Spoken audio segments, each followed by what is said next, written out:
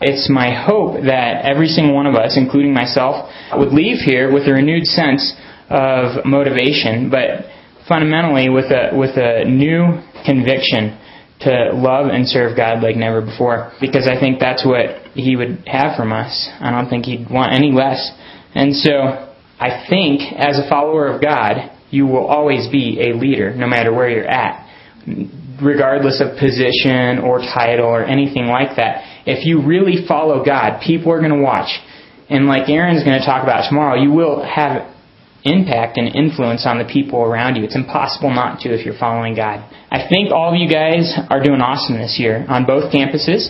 You're leading Bible studies, small groups, SNL, TNL, Rumble on the Rec, Apex, all these awesome events that are designed to help non-Christians meet Jesus and help Christians grow closer to Jesus.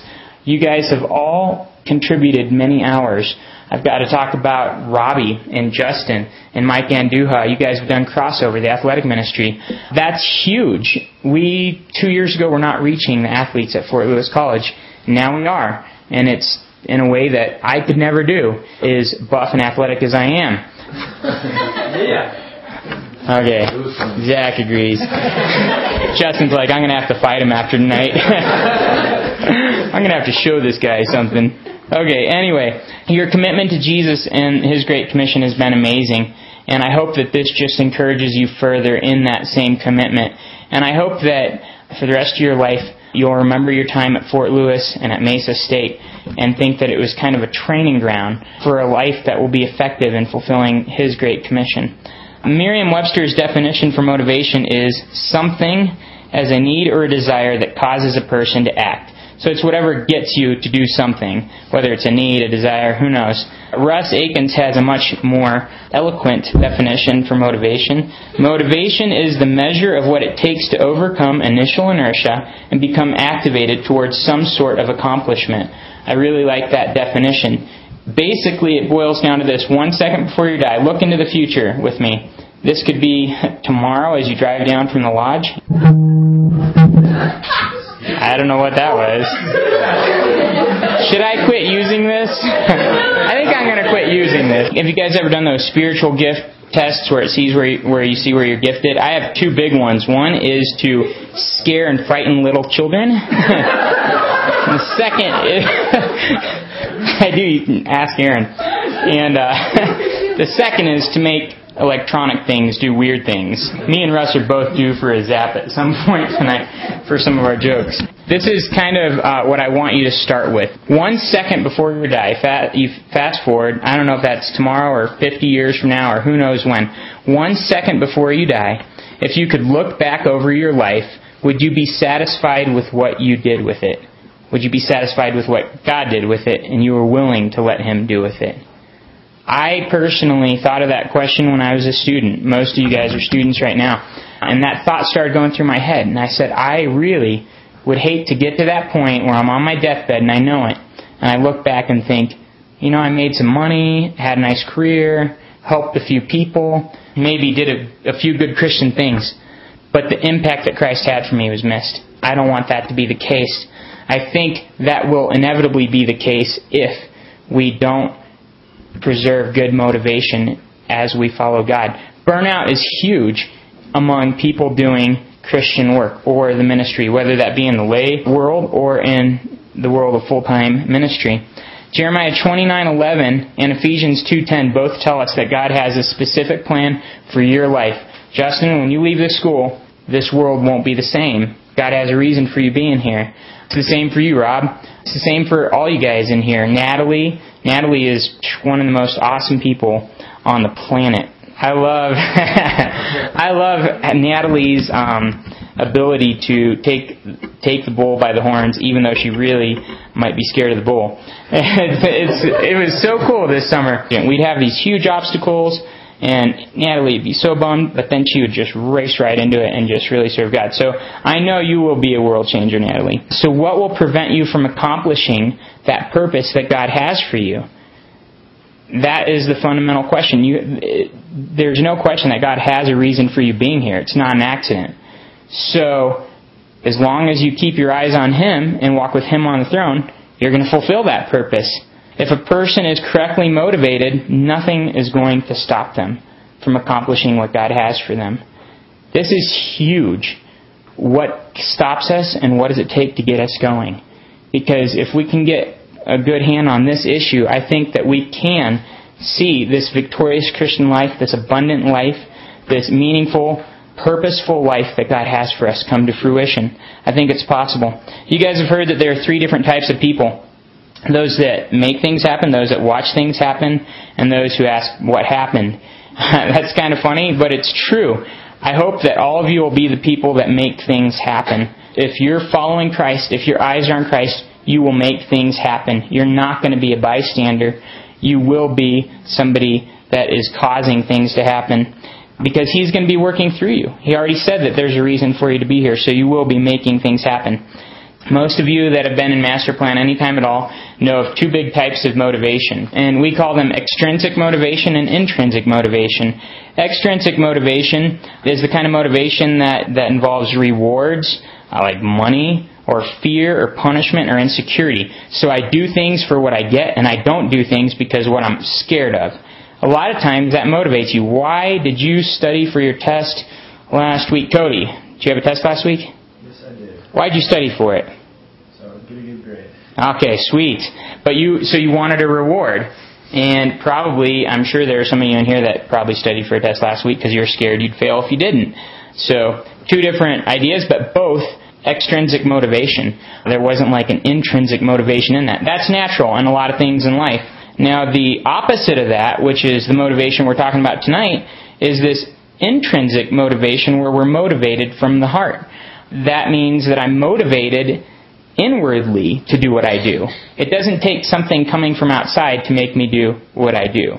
Robbie put it this way to me the other day. He said, when I wake up in the morning, I can't help but think, what does Christ have for me today? And that is intrinsic motivation. I don't wake up and go, somebody told me that I have to do a talk this Friday. How much of a bummer is that? I better get something together.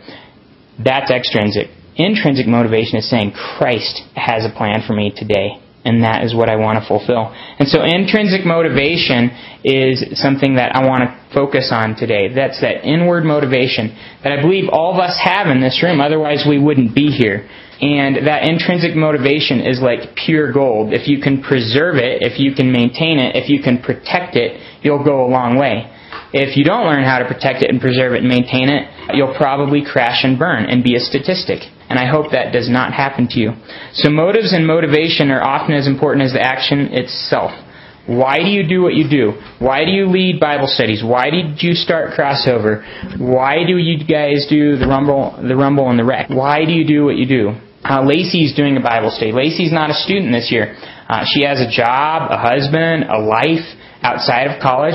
She chooses to lead a Bible study on campus because of a love for God, I believe, and a love for those students. Why do you do what you do? 1 Samuel 16:7 says, man looks at the outside, but God looks at the heart.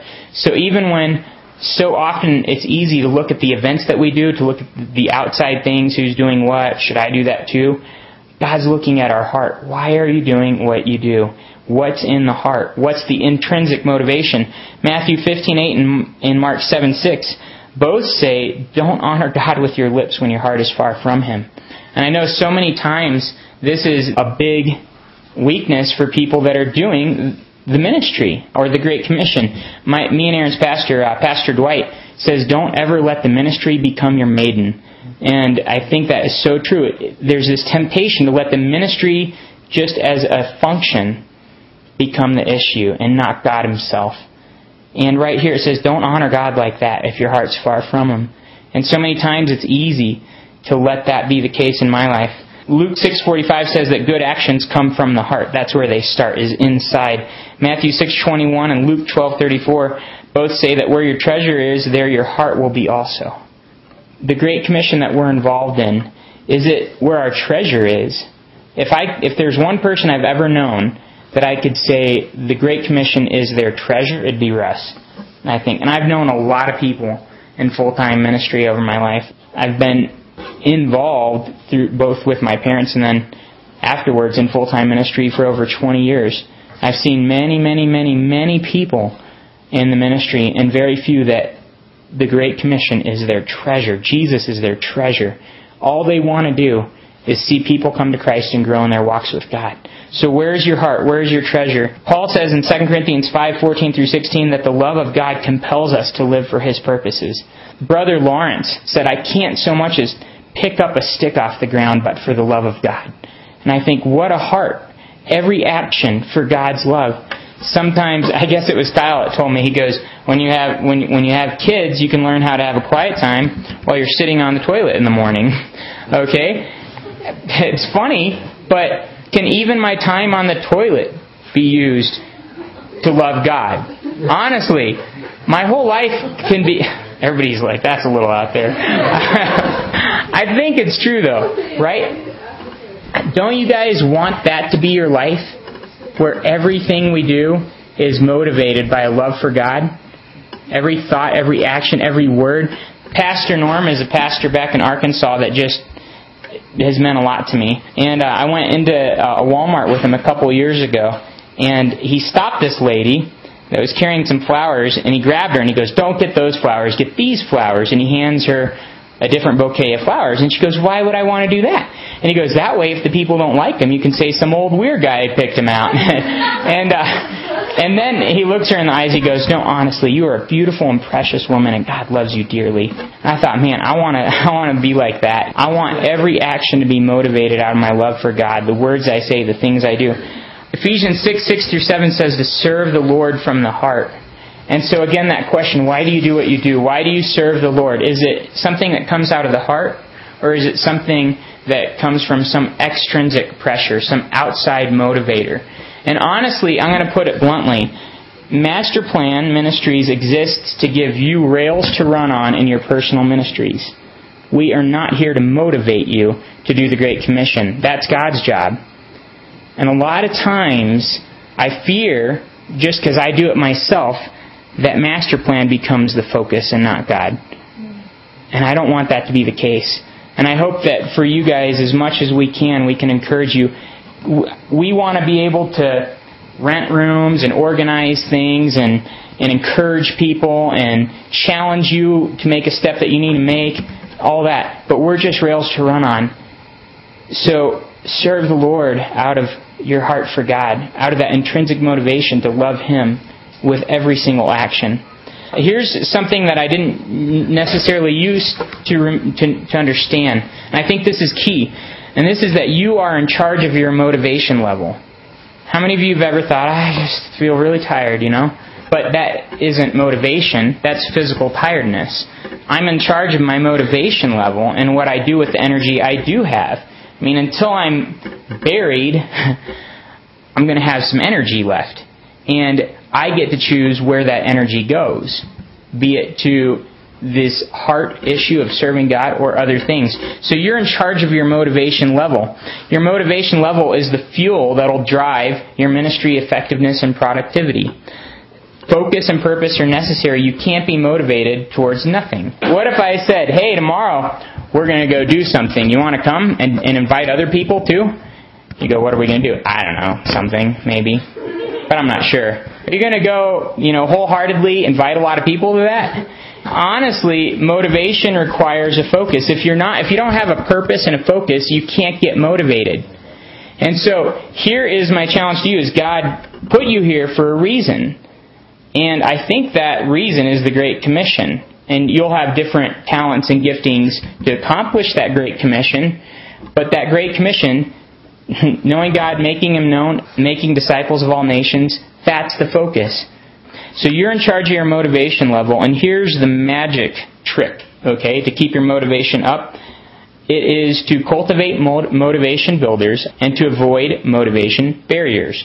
On a practical sense, we cultivate motivation builders and we avoid motivation barriers. Here are just a few motivation builders. Know who you are. Know your true identity. I think a lot of Christians don't know who they truly are. They think that they were made to live for the 5 C's, the cash, cars, careers, condos, cuties, and computers, the 6th C put in by Rob's request.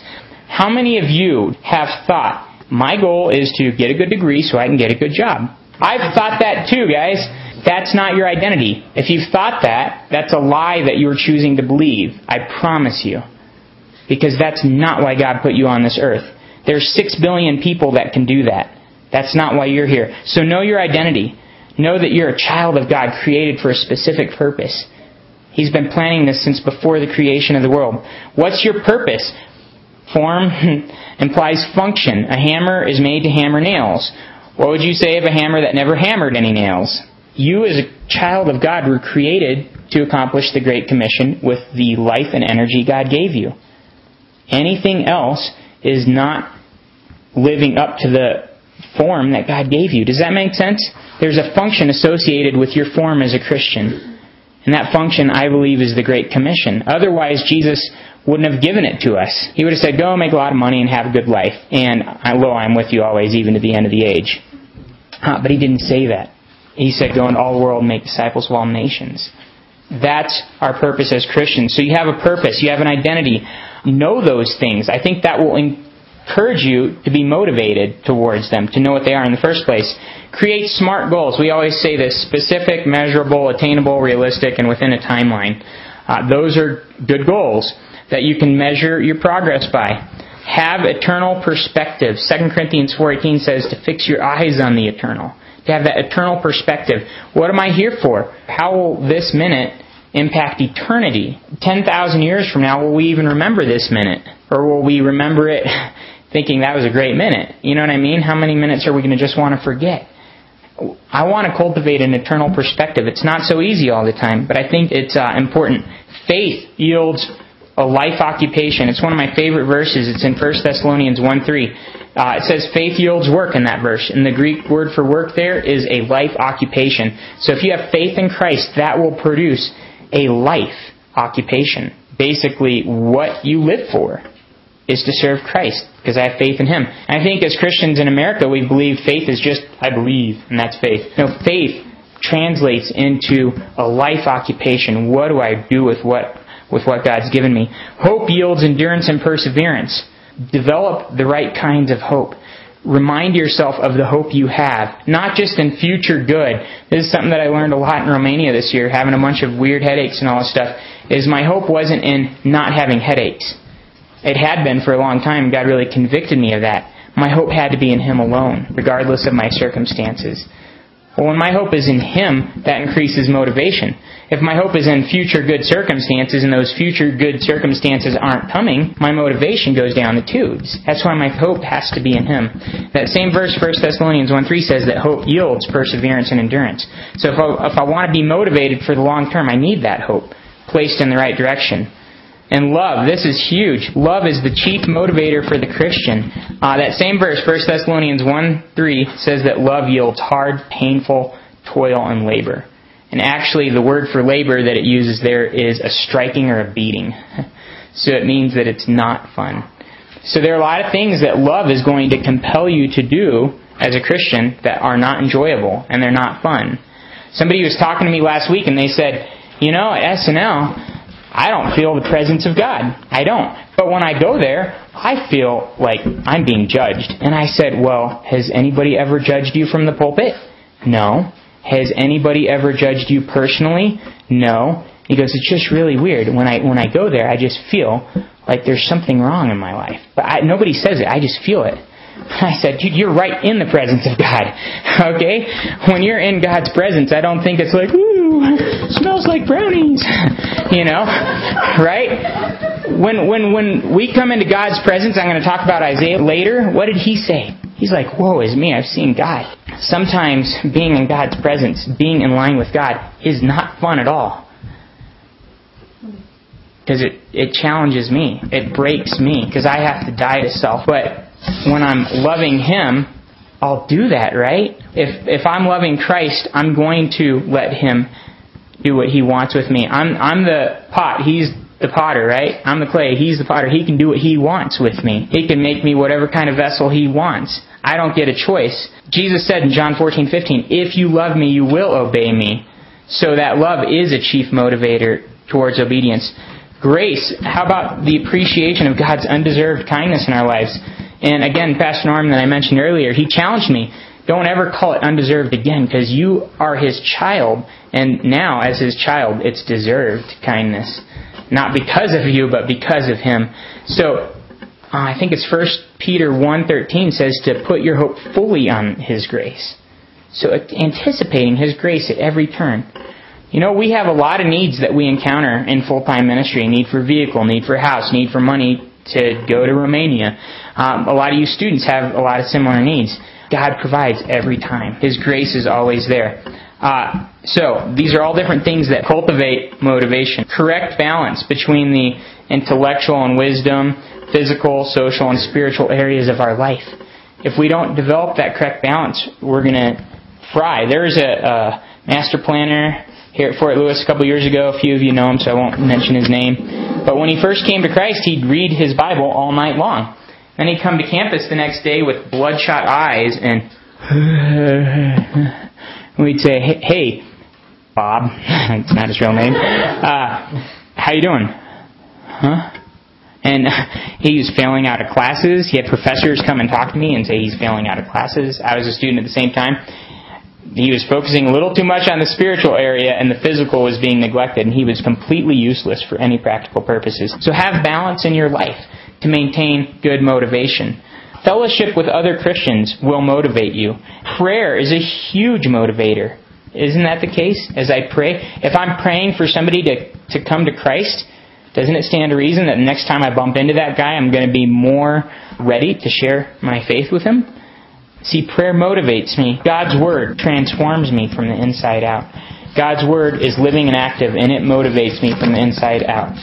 Jesus, just Himself. Just imagine seeing Him face to face and hearing, "Well done, good and faithful servant."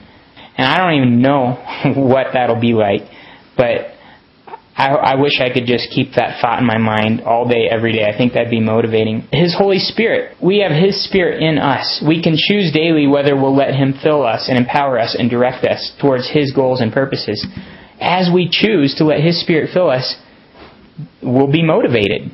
Pretty bottom line stuff. If His Holy Spirit is filling us and empowering us and directing us, there's going to be a big level of motivation that goes along with that. I might not feel it, but there will be a tremendous amount of motivation, right? I'm not necessarily just going to be like, "Woo, I feel like I'm floating all of a sudden." But I know that by faith, I can step out and He's going to do big things. And just knowing that and stepping out in faith is motivating.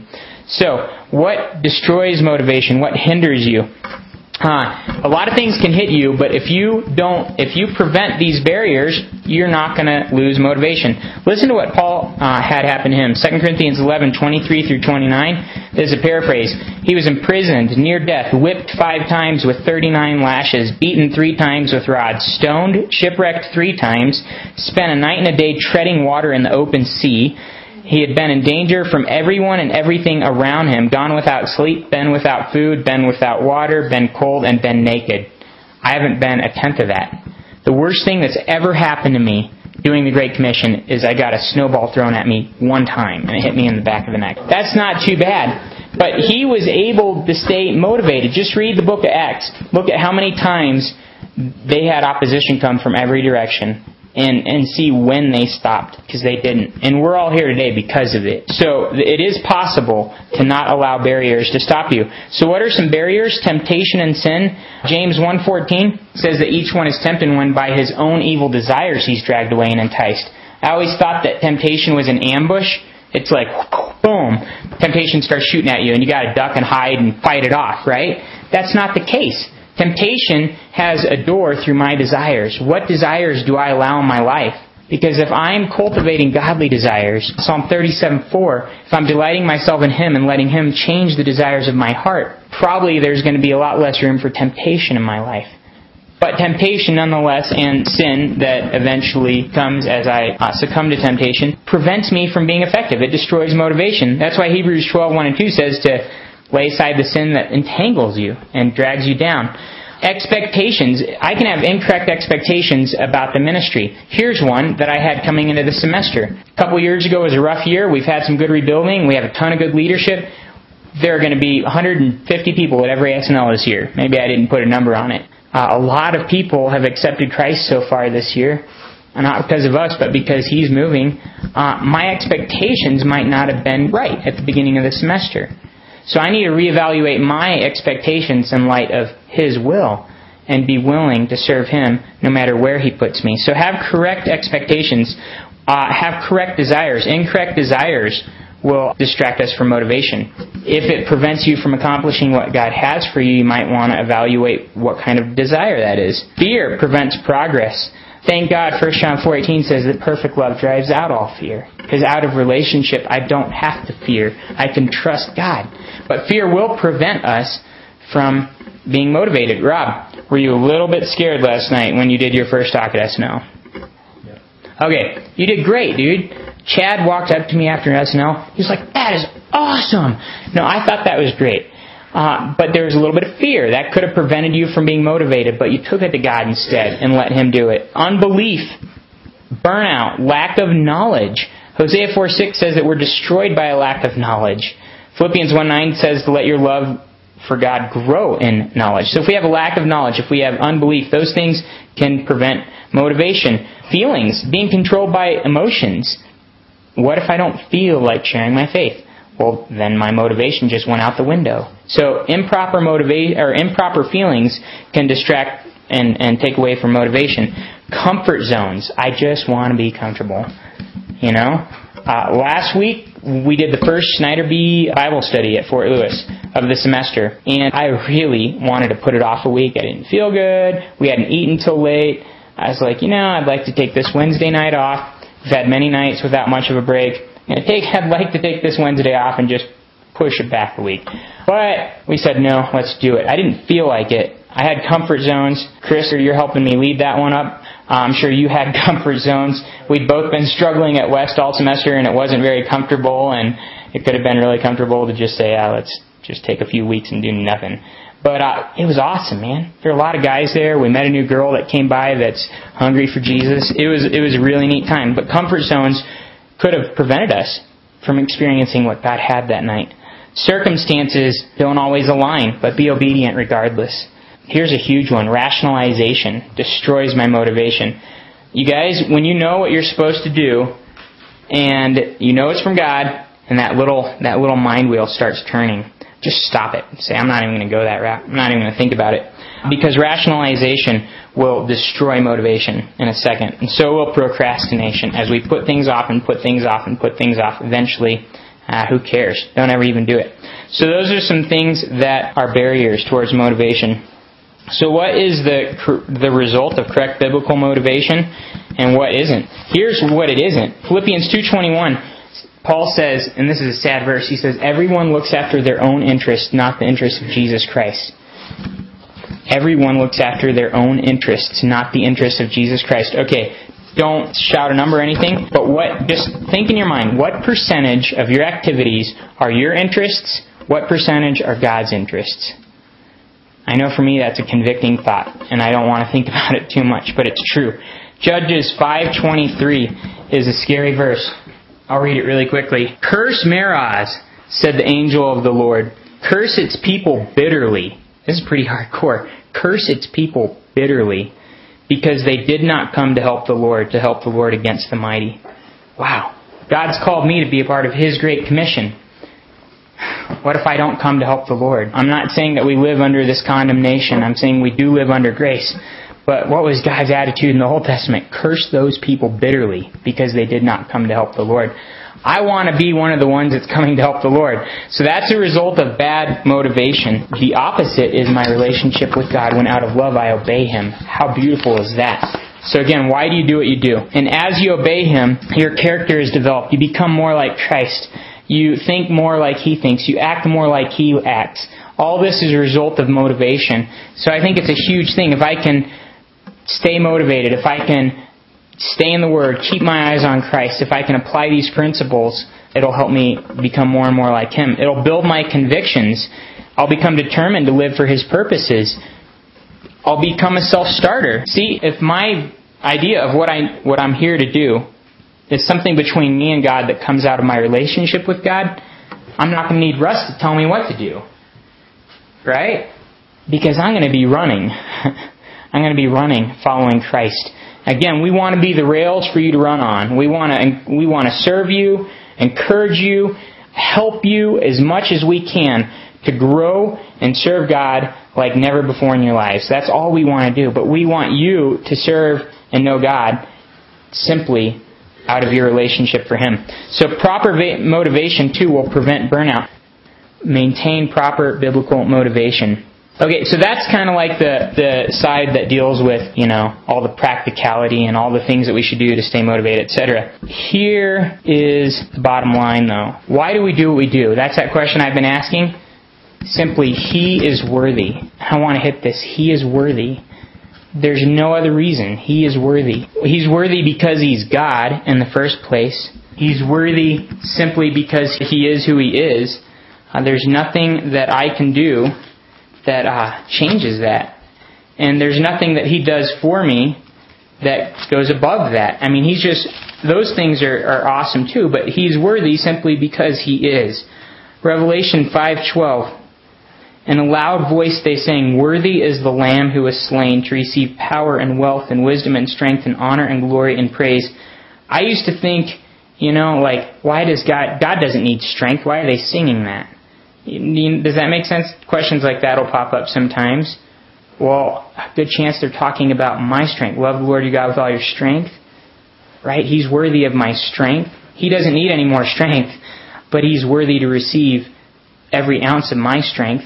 He's worthy to receive every ounce of my power. He's worthy to receive every ounce of my wealth. Does God need more wisdom? No. But He's worthy to receive every ounce of my wisdom. I wanted to be a doctor. God called us to something different. I thought, I'm a pretty smart guy. I could probably be a pretty good doctor. And I actually wanted to be a missionary with it. Well, He was worthy to receive my wisdom, which wasn't that much compared to His wisdom. He's worthy of everything. And honor and glory and praise. Worthy is the Lamb who was slain. This is the fundamental issue. He is worthy. That's just all there is to it. He's God and I'm not. He made me in the first place. How dare I, as just a pot, say, no, I'm going to do what I want with my life and I'm not going to obey you. See, He's worthy. He made me in the first place. Ephesians 2:10 again, He made me for a purpose. There's no way in the world that I am worthy to say I'm not going to live for that purpose. He made me. He's worthy. He saved me. I don't even think about that very often. It's been a long time since I accepted Him as my Lord and Savior. David said in Psalm 51:12, "Restore in me the joy of my salvation." A lot of times we forget that, but He saved me. Sometimes I think about it and I'll start crying in the middle of singing and praising God. Honestly, you got 5 billion people or more working their butts off to gain peace with God. Romans 5:1 says that we have it as a free gift. I don't have to work for it. And I mean, honestly, we're trying to buy a car right now, and we're offering them some amount of money, and they're like, "Sorry, that's not enough for our used car." And I think about God. I can't offer Him a penny for eternal salvation. And the contrast just blows my mind. If one of those guys said, "Okay, you can have the used car for free," I'd be ecstatic for weeks. And God does that with my salvation, and I forget it so fast. I don't want to do that. He's worthy. He saved me. He made me. He is God. He continues to develop me patiently. I've failed Him 1,000,000 times, and He's patient still. He's worthy. He's the one that's gifted me. Look at all the things you're good at. Cody is good at being cool. Cody is... I think Cody's the coolest guy I've ever met, almost. He's right up there with Brian Miller. But He's gifted you that way. I can't help it if I'm not as cool as you are. No. He's gifted you. Cassie is encouraging beyond belief. He's gifted you as somebody that's encouraging. Every time Cassie sees me, she encourages me. Zach is I think you have a ton of wisdom, an ability to teach, an ability to lead. I know in Romania we had some crazy stuff happen first day of the trip, and Zach, you were like a pillar for the whole third of the team that got sent all over the world. And sure enough, we all get to Bucharest, and 2/3 of us do, and I go back to the airport, and I'm wondering if I'm ever going to see Zach again or the rest of the team. There they are. Zach manages to get the team there. through crazy, weird situations. Jess helped them out. You guys are all gifted. Jess is, golly, gifted in everything. Jess is one of those people you hate because he's just so good at everything. No, he's athletic and good looking and smart and amazing. Anyway, no, you're gifted in so many amazing areas, right? That's all because of God. He's worthy. He's gifted you those ways. What about your provision and sustenance every day? Whether you're working to pay bills or not, He's providing that. We see it dramatically, guys. I mean, if you want to see God be faithful, go into full-time ministry. It'll blow your socks off how faithful He is. He provides and He provides and He provides and He provides and He provides again. Look at the relationships you have. How many of you guys are depressed and lonely in here? I doubt very many. He's given you relationships that you can be thankful for. A lot of people don't have that. The number one problem among college students is loneliness. He's given you relationships. That's just scratching the surface, guys. He is worthy of everything. There's nothing I could logically or in any other way hold back from Him. He's worthy of all of it. True agape love, unselfishly choosing and acting for another's good for Christ. That kind of agape love for Christ should motivate my obedience. I share that verse, Philippians 2:21, that everyone looks after their own interests, not the interests of Christ. And my challenge is to do the opposite of that. In John 14:15, where He says, if you love me, you'll obey my commands. Love Him. That's where it starts, is loving Him because He's worthy. And I think out of that relationship comes true motivation. If your relationship with God is where it needs to be, you're not going to struggle with motivation. I promise you. If you've ever thought, man, I'm struggling with motivation, I really just don't know if I want to do this.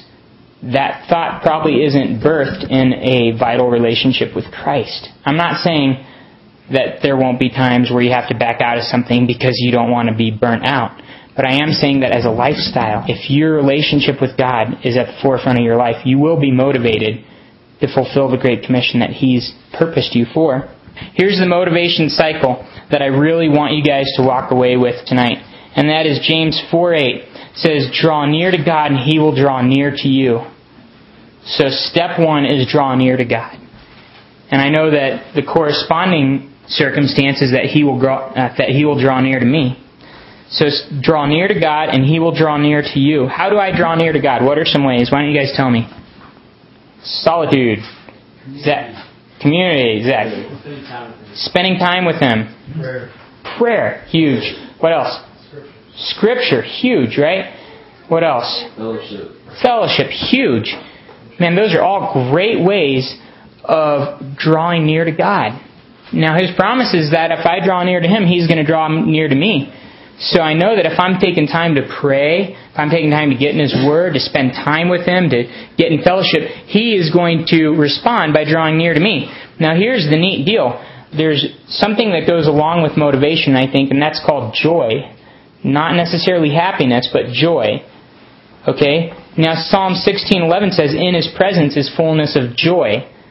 Again, His presence can be scary, and I can feel very convicted, and I might not be happy or feel good, but there's a tremendous amount of joy there. Now that joy, I believe, is a motivator. I believe if I'm not motivated, I lack joy. I think that would be a fair connection to make. So as I draw near to Him, He draws near to me, and then there's joy, right? His Holy Spirit produces that joy in me as I choose to be filled and empowered by Him. That's part of what He does. Nehemiah says in 8:10, the joy of the Lord is your strength. You want to stay motivated? The joy of the Lord is your strength. So the joy of the Lord is your strength. That comes out of that relationship with Him. Draw near to Him. In His presence is fullness of joy. The joy of the Lord is your strength. And it boils down to one verse, 2 Peter 1:3. His divine power has given you everything you need for life and godliness. So there might be times where you think, in the Great Commission or the ministry God's called me to, I don't have what I need. I've looked at people like Russ before and said, Russ is more talented, gifted, has more experience than me. Well, that's true. But on the flip side of the coin, He's already given me everything I need for life and godliness. I get to choose whether I'm going to obediently walk in that or not. And again, that comes out of relationship with Him. And I guarantee, if your relationship with Christ is where it's supposed to be, everything you need for life and godliness will come out of that. because you're walking in obedience to Him. Now here are two short examples that I think are really important. Look at Moses in Exodus. You guys can read this with me if you want. So Exodus 3, and I'm going to start reading in verse 4. 4 through 6, Moses has a connection with God. And I want to call it the connection, okay, in these two stories. I talked about draw near to Him, He'll draw near to you. So there's this connection that happens. I draw near to God, God draws near to me, we connect. Okay, so in 3, 4 through 6, it says, when the Lord saw that he had gone over to look, God called to him from within the bush, Moses, Moses. And Moses said, here I am. Okay, so he's connecting with God. And God says, do not come any closer, God said. Take off your sandals, for the place where you are standing is holy ground. Then he said, I am the God of your father, the God of Abraham, the God of Isaac, and the God of Jacob. At this Moses hid his face because he was afraid to look at God. So again, every time we connect with God, there seems to be this, oh my gosh, who am I? I hide my face. I'm scared of God. Like there's this, I realize that I am insufficient, that I am a sinful human being. So that's a natural response that Moses has at first. So there's a connection in his first response. Now God gives Moses the call in Exodus 3, 7 through 10. Then the Lord said, I have indeed seen the misery of my people in Egypt. I have heard them crying out because of their slave drivers, and I am concerned about their suffering. So I have come down to rescue them from the hand of the Egyptians and to bring them up out of the land into a good and spacious land, a land flowing with milk and honey, the home of the Canaanites, Hittites, Amorites, Perizzites, Hivites, and Jebusites. And now the cry of the Israelites has reached me, and I have seen the way the Egyptians are oppressing them. So now go, I am sending you to Pharaoh to bring my people, the Israelites, out of Egypt. So God gives him a big call. You're a single guy, go defeat Pharaoh, basically, and take all the people out of captivity. And so I'd probably have no different response than Moses, so as I rag on Moses a little bit, know that I don't think I would have been much better. But Moses says in Exodus 3:11, who am I? Have you ever had that kind of question? When God says, I've called you for this purpose. When God said, Joel, I want you to lead a Bible study. Did you ever go, who am I? I'm not some old Christian. I'm kind of young, I'm still a student. Moses said the same thing. Who am I? And then in 3:13 he says, who shall I say sent me? God answers that question. In Exodus 4:1 he says, what if they don't believe me? Have you guys ever dealt with that?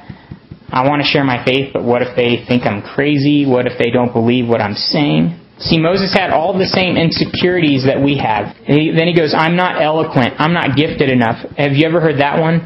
I don't share my faith because I'm not gifted with evangelism. Well, God never said share your faith because you're gifted with it. He just said to do it. So Moses has all these same things. Who am I? What if they don't believe me? What if I'm not good enough? What if I'm not gifted enough? And then Moses' final attitude comes out in 4:13. He says, God, please send someone else. Just please send someone else. Have you guys ever felt like that about your Bible study? God, please just send someone else. Let somebody else do this. Or how about sharing with your class? Some topic comes up in class and the professor is ragging on Christ and you go, man, I hope some other Christian fields this thing. I don't feel like doing it right now. Have you guys ever felt that way? Please send someone else. Now, God still used Moses, but man, Moses had a really bad attitude in the start. Your weaknesses, failures, and inabilities present no challenge to God's plan for your life. Your willingness does. I believe that with everything in me. It's your willingness that matters. So don't bring up those, send someone else. I'm not good enough. I'm not gifted enough. Who am I? They might not believe me. That was Moses' attitude. I want to contrast that with Isaiah's attitude, guys. So, really quickly, Isaiah 6. Again, Isaiah has a connection with God, a first response, then God gives him a call, and then he has his response to the call. So in Isaiah 6:1 through 4, this is the connection. In the year that King Uzziah died, I saw the Lord seated on a throne, high and exalted. So he's seeing God seated on a throne, high and exalted, and the train of his robe filled the temple. Above him were seraphs, and each with 6 wings.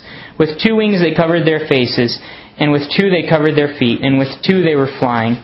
And they were calling to one another, Holy, holy, holy is the Lord Almighty. The whole earth is full of His glory. And at the sound of their voices, the doorposts and thresholds shook, and the temple was filled with smoke.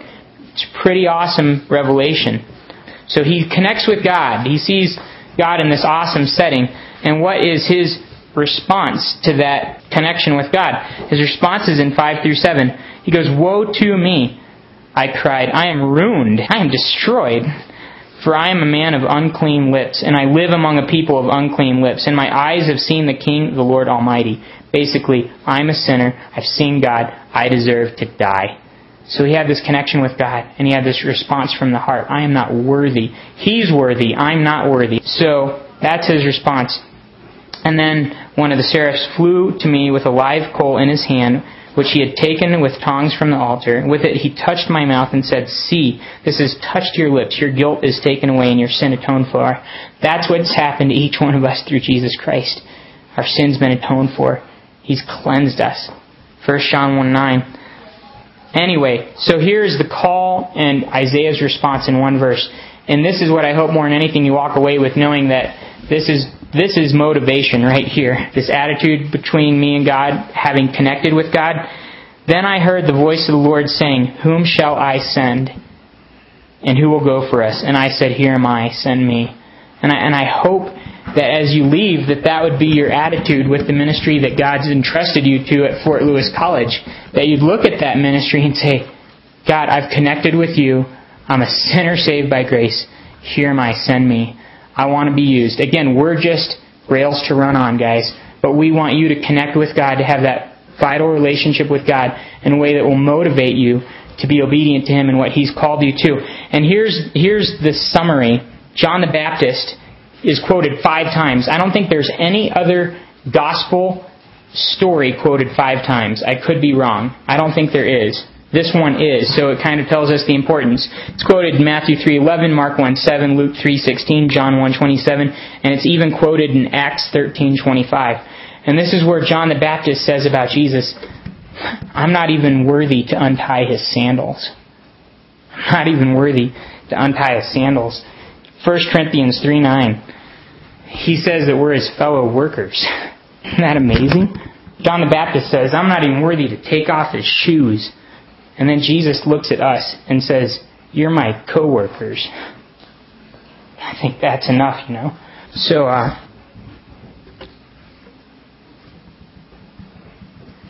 think if you lack motivation, you're not connecting with God. I think that's the fundamental issue. A lack of intrinsic motivation implies a lack of awe of God. If I struggle with being obedient to what He's called me to, I don't think there's any way to put it other than that I just am not choosing to see Him as worthy. I want to have that attitude like, "God, You've called me to this ministry. I'm not worthy to untie Your shoes, but You've called me to be a co-worker with You. And so I'm going to do it." So, gosh, look at the other disciples' attitudes, the apostles. They get flogged and beaten, and in Acts 5:41 they say they counted themselves worthy that they could be beaten for Christ's sake. You know? And I'm reluctant to lead a Bible study sometimes. So, here's the issue. Your motivation has to start with a vital connection with God. And it has to be a response to the simple fact that He's worthy of everything. Everything. My energy, my hopes, my dreams, my desires, everything I want my life to count for in myself, He's worthy of it all. So, what I want to challenge you to do tonight is get alone somewhere. If you've had a different attitude about what God's called you to in the ministry, and I know I have, I'm not pointing the finger. Just because we're in full-time ministry doesn't mean that we don't struggle with this just as much. Probably even more, though, sometimes, because it's our entire life. You know, there are a lot of days where I'm just like, I don't even want to go to campus today. If you need to connect with God, get on your knees, do whatever it takes, and just connect with God. And if you need to repent and tell Him that you're sorry for looking at the ministry as an activity or just another thing, pour it out. You know, tell Him you're sorry. I hope that you'd walk away tonight with Isaiah's heart. "Here am I, send me, and use me till the day I die." And that's all I want from my life, is to be used by You.